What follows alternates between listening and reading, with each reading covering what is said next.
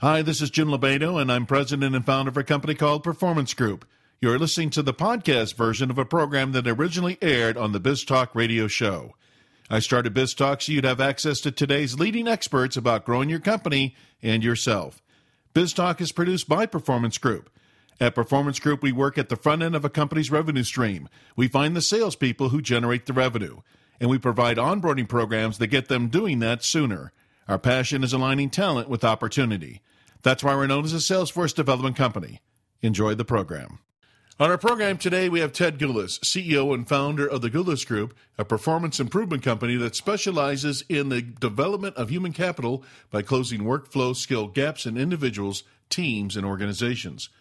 Prior to founding the Gulas Group, Ted was the executive vice president of sales and marketing for a major international manufacturer, where he was responsible for developing, hiring, and coaching over 80 manufacturer reps. As a speaker, Ted has shared his insights in traditional classroom settings, as well as given keynote speeches throughout his home state of Alabama. Ted is also a contributing writer for such publications as the Huntsville Business Sourcebook, the Birmingham Business Journal, and Alabama Technology Today. Ted has offered to share with us his insights on the Working Smart method, a method that can transform the way you work. Ted, welcome to the program. Well, thanks for having me, Jim. Okay, so Ted, transform the way you work. Pretty big promise, but I first have to ask you, what's wrong with the way you see most people working today? Oh, great question to start out with. When I go to the workplace, and I've been doing this for over 26 years now, focusing with Priority Program, people just seem to be totally overwhelmed. They've got too much to do, not enough time to get it done. They can work 24 hours a day, 7 days a week, 365 days a year, and still have a lot of great things that they need to get accomplished undone. And that creates a little bit of chaos in the workplace.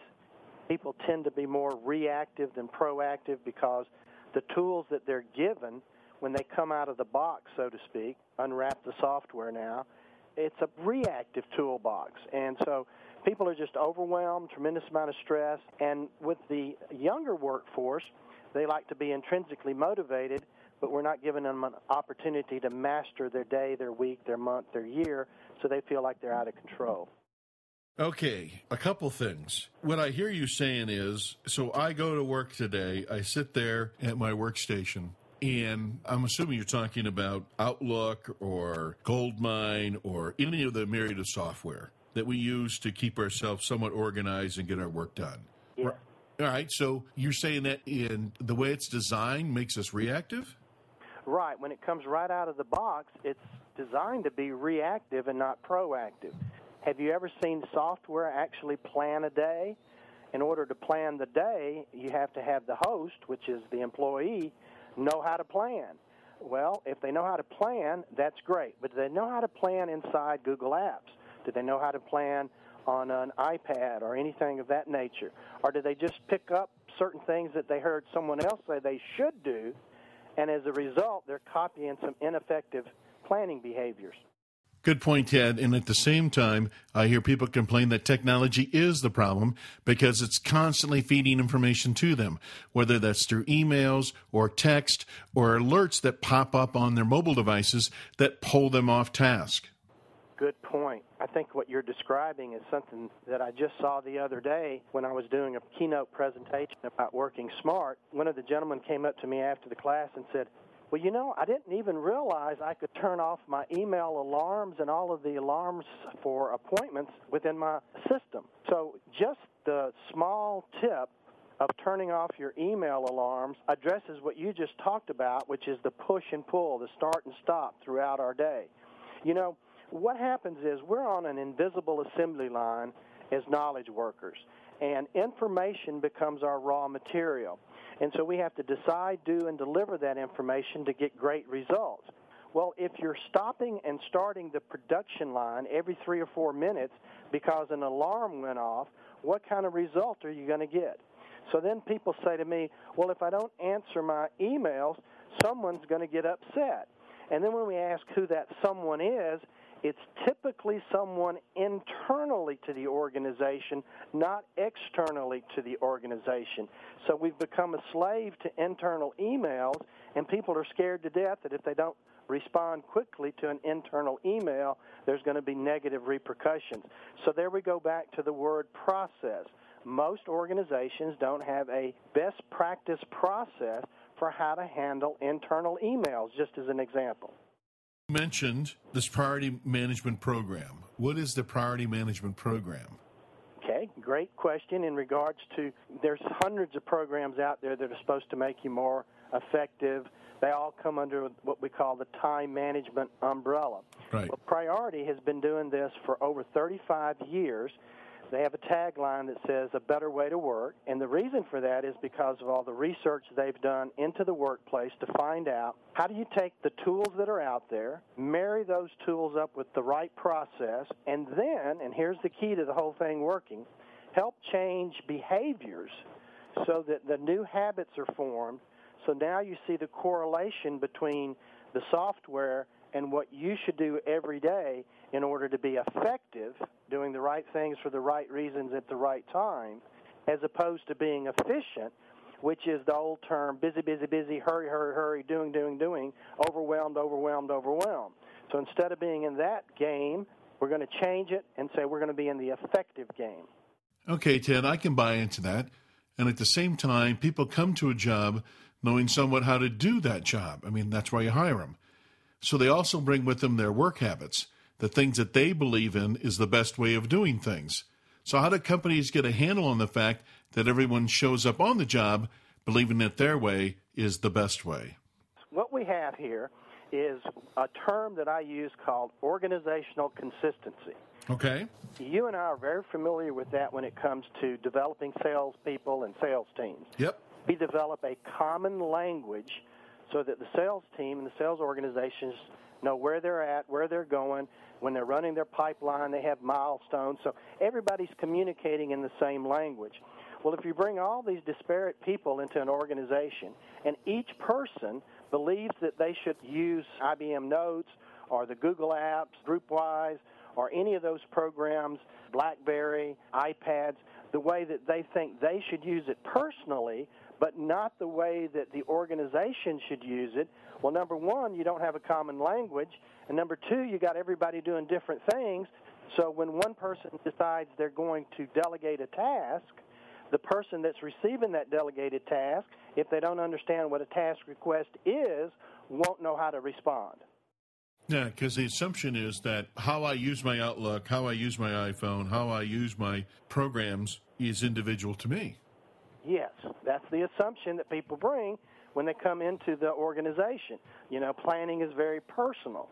But is it really very personal when you get in an organizational setting?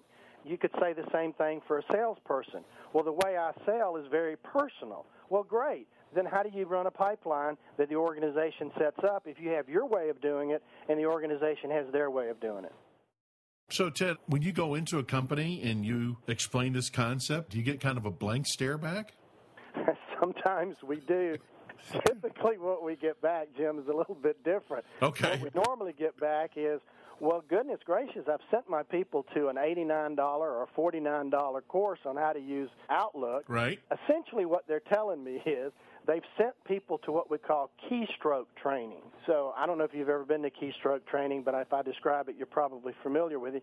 You go into some big room with a whole lot of people, probably not your teammates, if so, maybe one or two, and they say, well, if you press this button, this is what's going to happen, and if you press this button, this is what's going to happen. The dilemma is there's no correlation back to what they do every day. So what they do every day, in order for the behavior to change, has to be tied into the process. So if a person does a lot of delegation and they just briefly cover, well, press this button and you've delegated a task, but there's no sequence back to how do you follow that up? How do you make sure the person on the other end understands the process? All of that is the behavior part that is not addressed in keystroke training.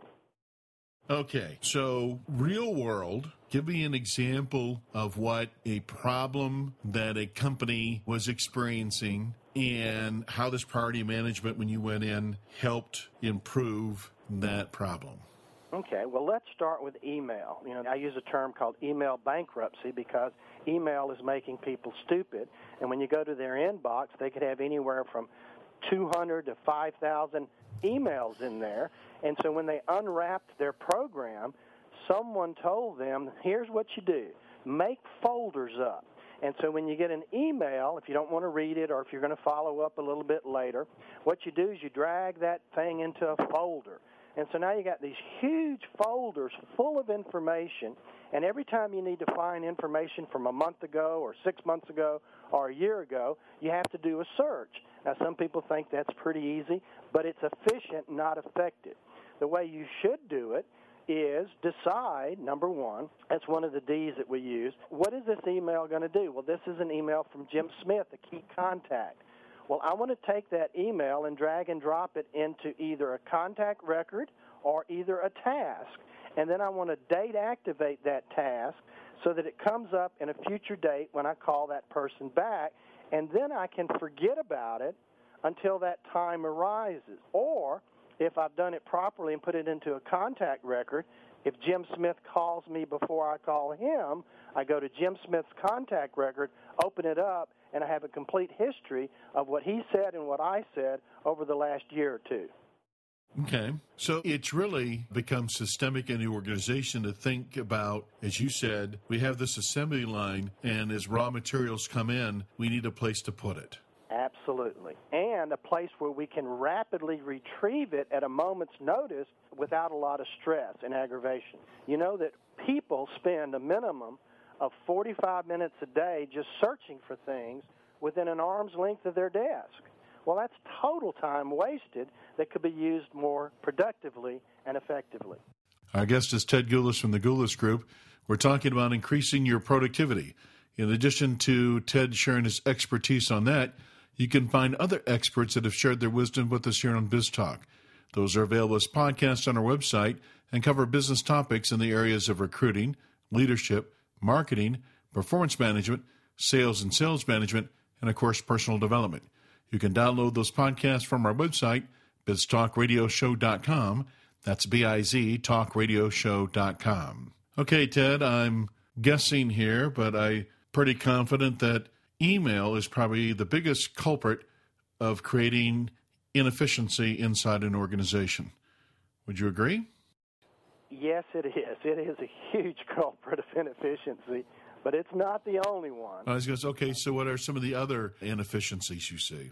Well, one of the things that really just gnaws on me a lot is the whole purpose of going in and helping organizations get more effective is talk about their planning process. And there's a lot of lip service talked about when it comes to planning, but most people don't do it very well. You know, start with the end and you work backwards, as they say. So just to give you a quick overview, you should have what we call a yearly plan for, say, your department or team, a quarterly plan that links back to the yearly plan, and then you build a monthly plan, and then you build a weekly plan and a daily plan. You know, it sounds like a whole lot of planning, but it can be done pretty quickly once you learn to change your behaviors and understand the process. The dilemma comes in is when I go to organizations and we talk about, okay, so here's your strategic plan. What are your key result areas for, say, employee number one? So employee number one gives me their key result areas. I go to that employer's boss and ask that boss what the key result areas are, and there's typically a mismatch. So number one, the planning process is off-center right there.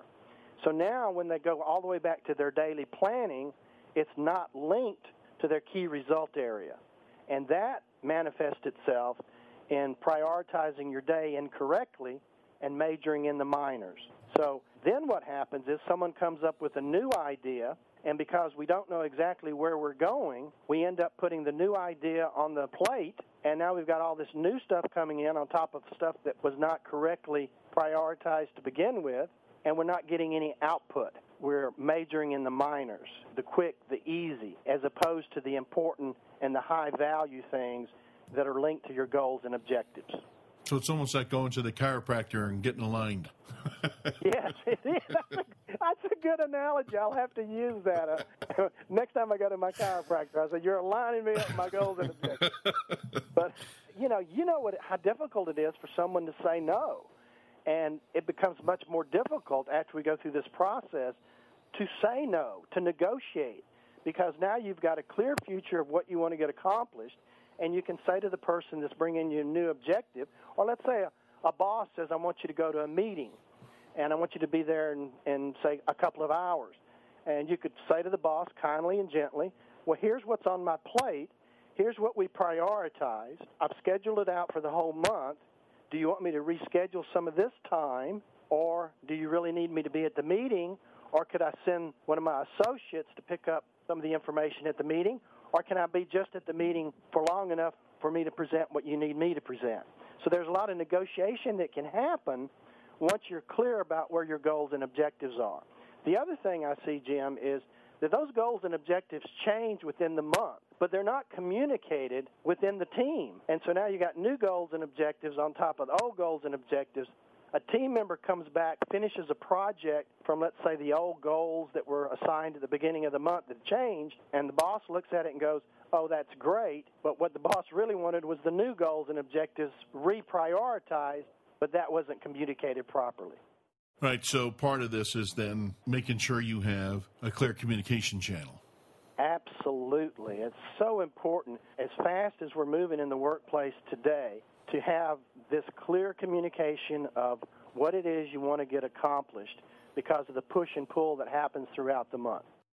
All right, so just so we're on the same page, give me your definition of a key result. You said you go to the employee or you go to the employee's boss and you say the key result for this job is what? So give me your definition of key result. Okay, well, we'll start with customer service, which is an easy one. That could be the objective is to improve customer service. And so the key result area would be how we're going to do that. And so some of the things could be that we're going to track, we're going to use some metrics, and these metrics are going to be reviewed on a biweekly basis to make sure we're showing significant improvement. So that would be the key result areas, how we're tracking or what we're tracking. So the goal this month is to track ABC and our customer service communications to make sure they're getting better. And that would be the goal. And then each day I would be charged with tracking that communication on a daily basis or reviewing that information on a weekly basis, preparing maybe an end-of-the-month report that we could look at. Does that help clarify that? Yeah, so key results then are objective, not subjective. Yes. Okay. Yes, absolutely. And the goal is going to be not a routine goal. If we're going to improve the customer service, like we just talked about, the metrics, then that's non-routine. We haven't done that before. We're going to be doing it a little differently. We're going to try to improve it. So that's how that gets scheduled in. Right, so the goal is to improve customer service. And our key results, we're going to measure how we're getting that done. Right. So again, just so we're on the same page on our definitions here, objectives are what then? The objectives are driven down to the daily basis of what I'm going to do that day, or it doesn't have to be that particular day, but that week or that month, to make sure that happens. So if this is a key result area, I should schedule on my calendar an amount of time with a start time and an end time as an appointment with myself to actually do the metrics or the objectives. So on my calendar, I've actually scheduled that appointment so that I've blocked out that time to make sure that happens. Yeah, I call it an appointment with myself. Absolutely. And what happens with appointments to yourself is that, unfortunately, this goes back to behaviors. We've developed habits that it's okay to break an appointment with ourselves as opposed to breaking an appointment, say, with you. All right? So it's easier to break the appointment with myself than you. So then what happens is our integrity to self goes down, down, down, and down because we're not making those appointments with ourselves. Our self-esteem goes down because I'm not keeping up to my appointments with myself, and we'll never outperform our self-esteem. We're in a downward spiral. You know, just listening to you, Ted, it's amazing that any of us get any work done. I'm depressed now. I can't go to work today, Ted. I'm doing it all wrong. Well, let me explain, Jim. This is an interesting observation. I know of some companies here in Alabama that are just enormously successful. I mean, they're making buku money. Their stock values go up. They're doing great. They're totally out of control. So, yes, they're getting work done. Yes, they're making money. Things are going great. Do you know what's wrong with the picture? Everybody is stressed, overwhelmed, they're burnt out. So on one hand, we're doing great, But when we look at the individuals within that organization, they're scared, they're frustrated, they're fearful of their job, their bosses. I mean, there's just total chaos, but yet things are getting done and they look great on the surface. So eventually it becomes a house of cards. Eventually it does, or you have a lot of turnover, right. Unhappy workers. You have disengagement. That's why those surveys show such high disengagement in the workforce. We don't have engaged workers. People have already quit. They just hadn't told you. They're looking for another job, a better opportunity.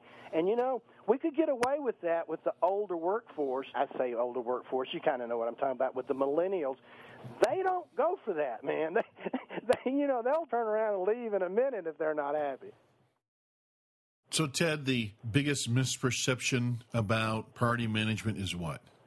I think the biggest misperception, and this is going to sound kind of funny, is that, we come under the umbrella of time management.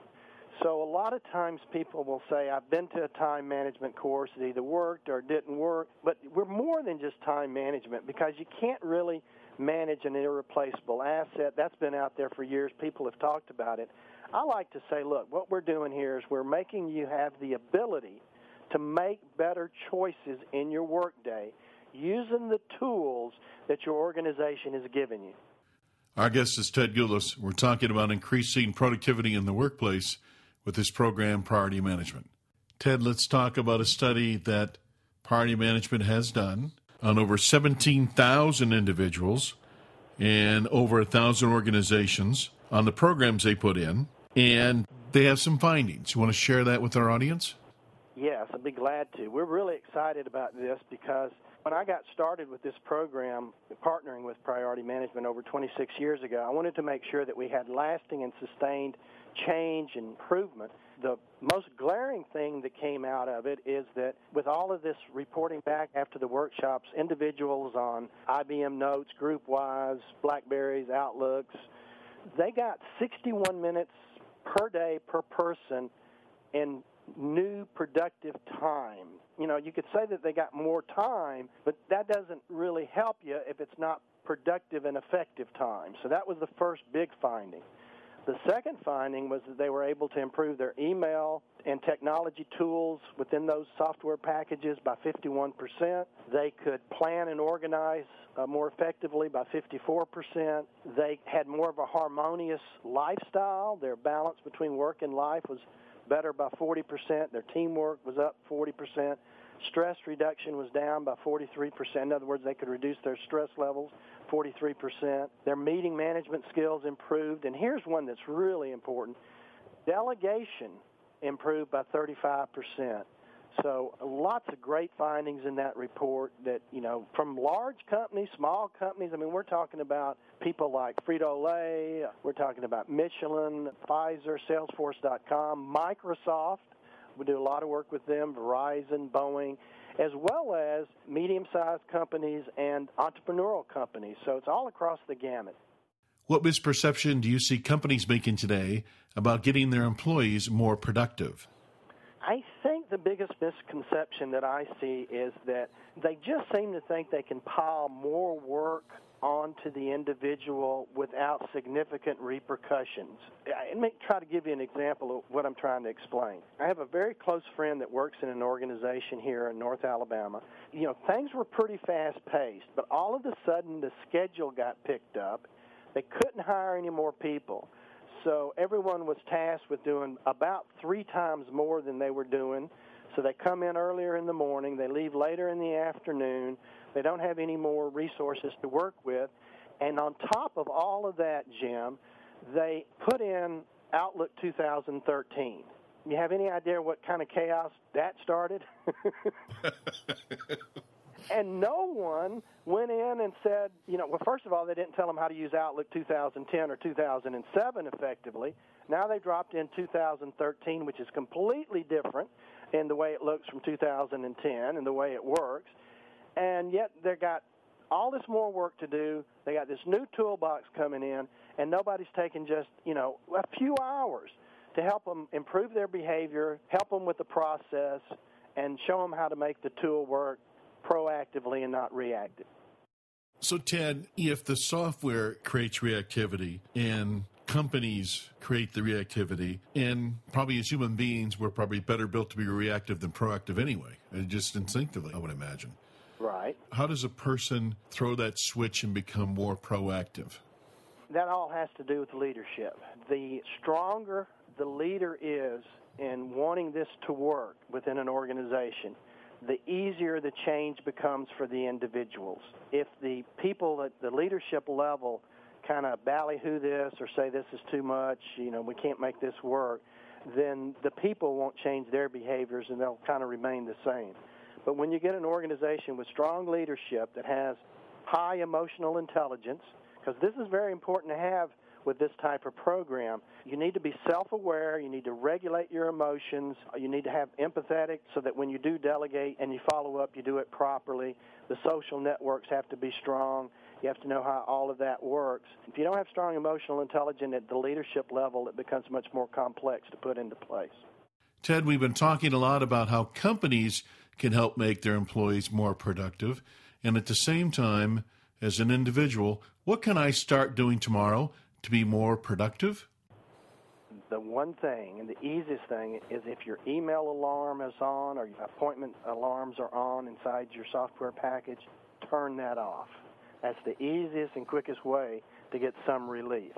Now you're not stopping your production line every time one of those buzzers go off. That's the easiest. Why do people not get the fact that stopping and starting, reacting to, let's go back to the email alarms and stuff, or checking their email every 5, 10, 15 minutes is the biggest waste of time? People think they can multitask, and we can go into all of that, all the studies that disprove that, and they get caught up in the efficient side of work, not the effective side of work. And most people haven't been explained that analogy, that, just because you're busy doesn't mean that you're getting the results. I have a funny story I'll never forget. Part of what we also teach is how to clear the clutter, electronic clutter and physical clutter. And so one time this person went in, and their desk was just total chaos, Jim. I mean, there was plants that needed water, and there's no telling what we found on that desk. So all of a sudden, after we worked with this individual, they had a clear desk. There was no more clutter. All they had was this nice because your desktop is your production facility. And so this desktop was clean, just like a race car. If you've ever been to NASCAR and you've been in their garages, they're spotless, before the race. Everything's organized. So the boss comes walking by and wants to know why they didn't have anything to do, because the desk didn't have anything on it. So the point is, the boss thought that if there was a lot of crap on the desk, the person was actually getting something done. And so then, I know, it's crazy, but, we had to go back to the boss and explain, no, this person's going to be more productive, which they were by having the clear desk. So, those types of things are just perpetuated for years upon years of, myths that have been out there about how the workplace should work. So what's your one tip on physically cleaning up my production space? Oh, this is a good one. We were on a morning TV show a couple of years ago, and they asked me the same question, so I gave them the answer, so I kind of explained what we did. One of the people on the TV commentary had a real messy desk. So I went out and got me some goggles, and I got my leaf blower, and, of course, with this person's okay, we just turned the leaf blower on and blew everything off the desk, and boom, we had a clear desk. And of course, that'll work. Oh yeah, it worked. It was really hilarious. I mean, we actually did the thing, and it was on TV and the blower and everything. But the point I'm making is, if it's important, I said they'll call you. And of course that's being facetious. But here's what you do. You start with that premise. The first thing I got to do is get everything off the desk. You go out to one of these Staples, Office Depot, whoever's left after they buy each other, and you buy those boxes that store files, and you take everything and you put it in a nice, neat stack. You take the stacks, you put it into the boxes, you put the boxes next to your desk as close as possible, and then you schedule time to process the paperwork. And there's some questions you ask. You grab a piece of paper. What is this piece of paper? When do I need to do it? And where do I store it? Now, when do I need to do it is part of using your toolbox, because now you have to date activate this piece of paper as a task or an activity. And you must prioritize that task or activity into the future. Store it where you can find it, and you can go into Outlook or Notes and even put where you stored it. You can draw a blueprint of your office and say it's in file drawer 1 under A or whatever. So that's kind of the simple, quick, easy way to get that explained. What is it? When do I need to do it? And where do I store it? Link that right back to your tasks or activities right inside your software program. Which gets back to your goals, objectives, and key results. Right, because, see, that's a goal, to clear the clutter in my desk that should be scheduled on your calendar. That's being proactive. You know, there's this matrix that's been out there for years and years, even before Stephen Covey brought it into his book, and it talks about important and urgent and high value. What we just described, clearing the clutter, was that matrix 2 work. It's important, it's high value, but it's not urgent. We're spending too much time in the important, high value, and urgent side of the matrix number 1, and that needs to change. And that's a behavior change that only occurs by going through this type of process. And here's something that I left out that we need to also address. We don't just leave people in the wilderness to figure out how to make this work. All of our programs are tied to ongoing and continuous coaching after the process, so there's accountability always tied in. That's different than keystroke training. You go to that keystroke training class, you get some infotainment, you get a little bit of class and a lot of fun, but then they leave you in the wilderness to figure out how to make it work in the workplace. We don't do that with our process. Yeah, I think that's a big difference because you're talking about a fundamental shift here in how you're working. Absolutely. And the other thing that I've discovered, too, you were asking me earlier a little bit about what really makes it work well in the workplace. Mm-hmm. Here's what typically used to happen until I really just got really tough with my prospects and clients and wouldn't let them do it anymore.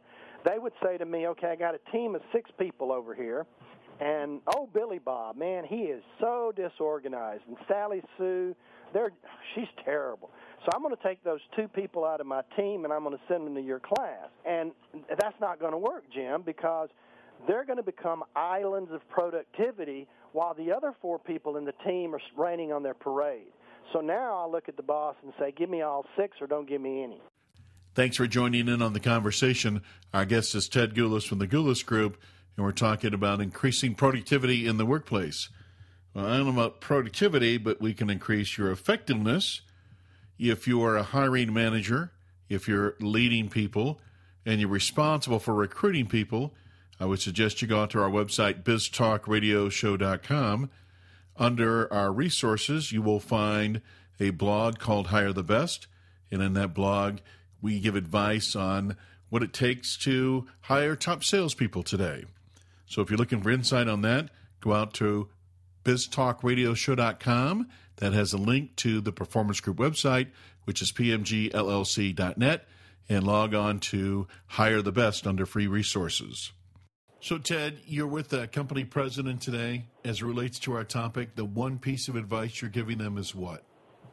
In today's world, you've got this issue called capacity management. And there was a book written by Daniel Levitin just recently called The Organized Mind. And he brings it back down to things like glucose.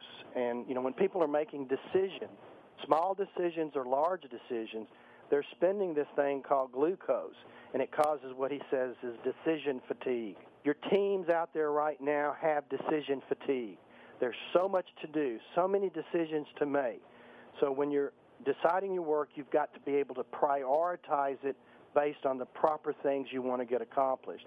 Right now, because of the way these software systems are set up, there is no prioritization, because when I work with companies, they don't even know how to prioritize a task list within Outlook or IBM Notes.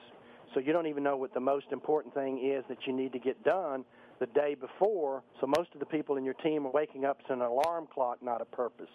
Ted, with your program, Priority Management, what's the one thing that participants are really learning? You're learning how to prioritize. That's so critically important. With these programs, remember we talked about them being reactive and not proactive. Well, if you just put a task list in your software and none of it is prioritized, well, that's just, what do I decide to do? I got 10 things on my list. How do I decide, And I'll give you an example of that. I see it all the time. You come in the morning, you've got your task list made up, it's not prioritized, and things break loose. You're getting pushed and pulled in 4 or 5 different directions. It's finally 3:30 to 4 o'clock. You get off at 5 o'clock. You look at your task list. Now, what are you going to end up doing? Most people will defer to the quick and the easy on that task list as opposed to the most important high value. Our philosophy is you can get the most important high value task or activity done each and every day. Everything else just becomes a bonus. The reverse. So now you're working on the 20% that gets you the 80% of the results that you need, as opposed to the 80% that only gives you the 20% of the result. Absolutely. I always start out today, say, what's the one thing I got to get done today? Yeah. And today, to me, is before midnight. If I get the one thing done, it's a good day. It's a good day. Yeah. Because the one thing's the top priority, but obviously I get more than one thing done, but if I get the one thing done. If you get the one thing done, you're a winner. Everything else is a bonus. Yeah, you got it. Okay, so, Ted, is there a question I should ask you today that I haven't? Well, I guess the only question is, the productivity formula that we use is based on having the right task, the right process, and the right tool. And when I talk about tools, I like to give an analogy that might help people out there. I like to use the analogy of going into a car mechanic shop, and they've got a real big red toolbox. You know what I'm talking about, Jim? Oh, yeah. Yep. Okay. Well, think about your software as the real big red toolbox sitting in the garage.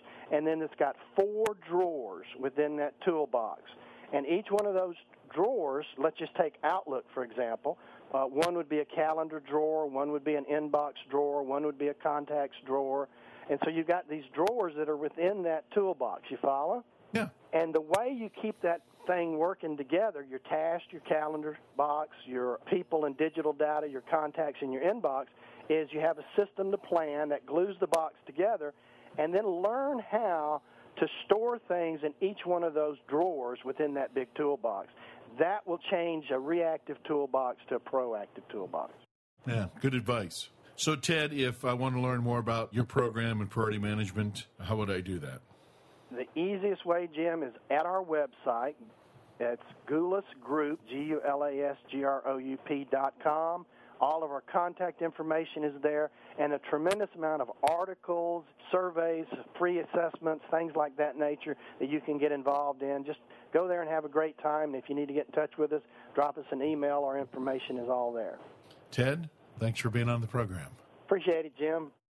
This or other BizTalk podcasts may be downloaded by visiting our website, biztalkradioshow.com, or you can subscribe to BizTalk through iTunes.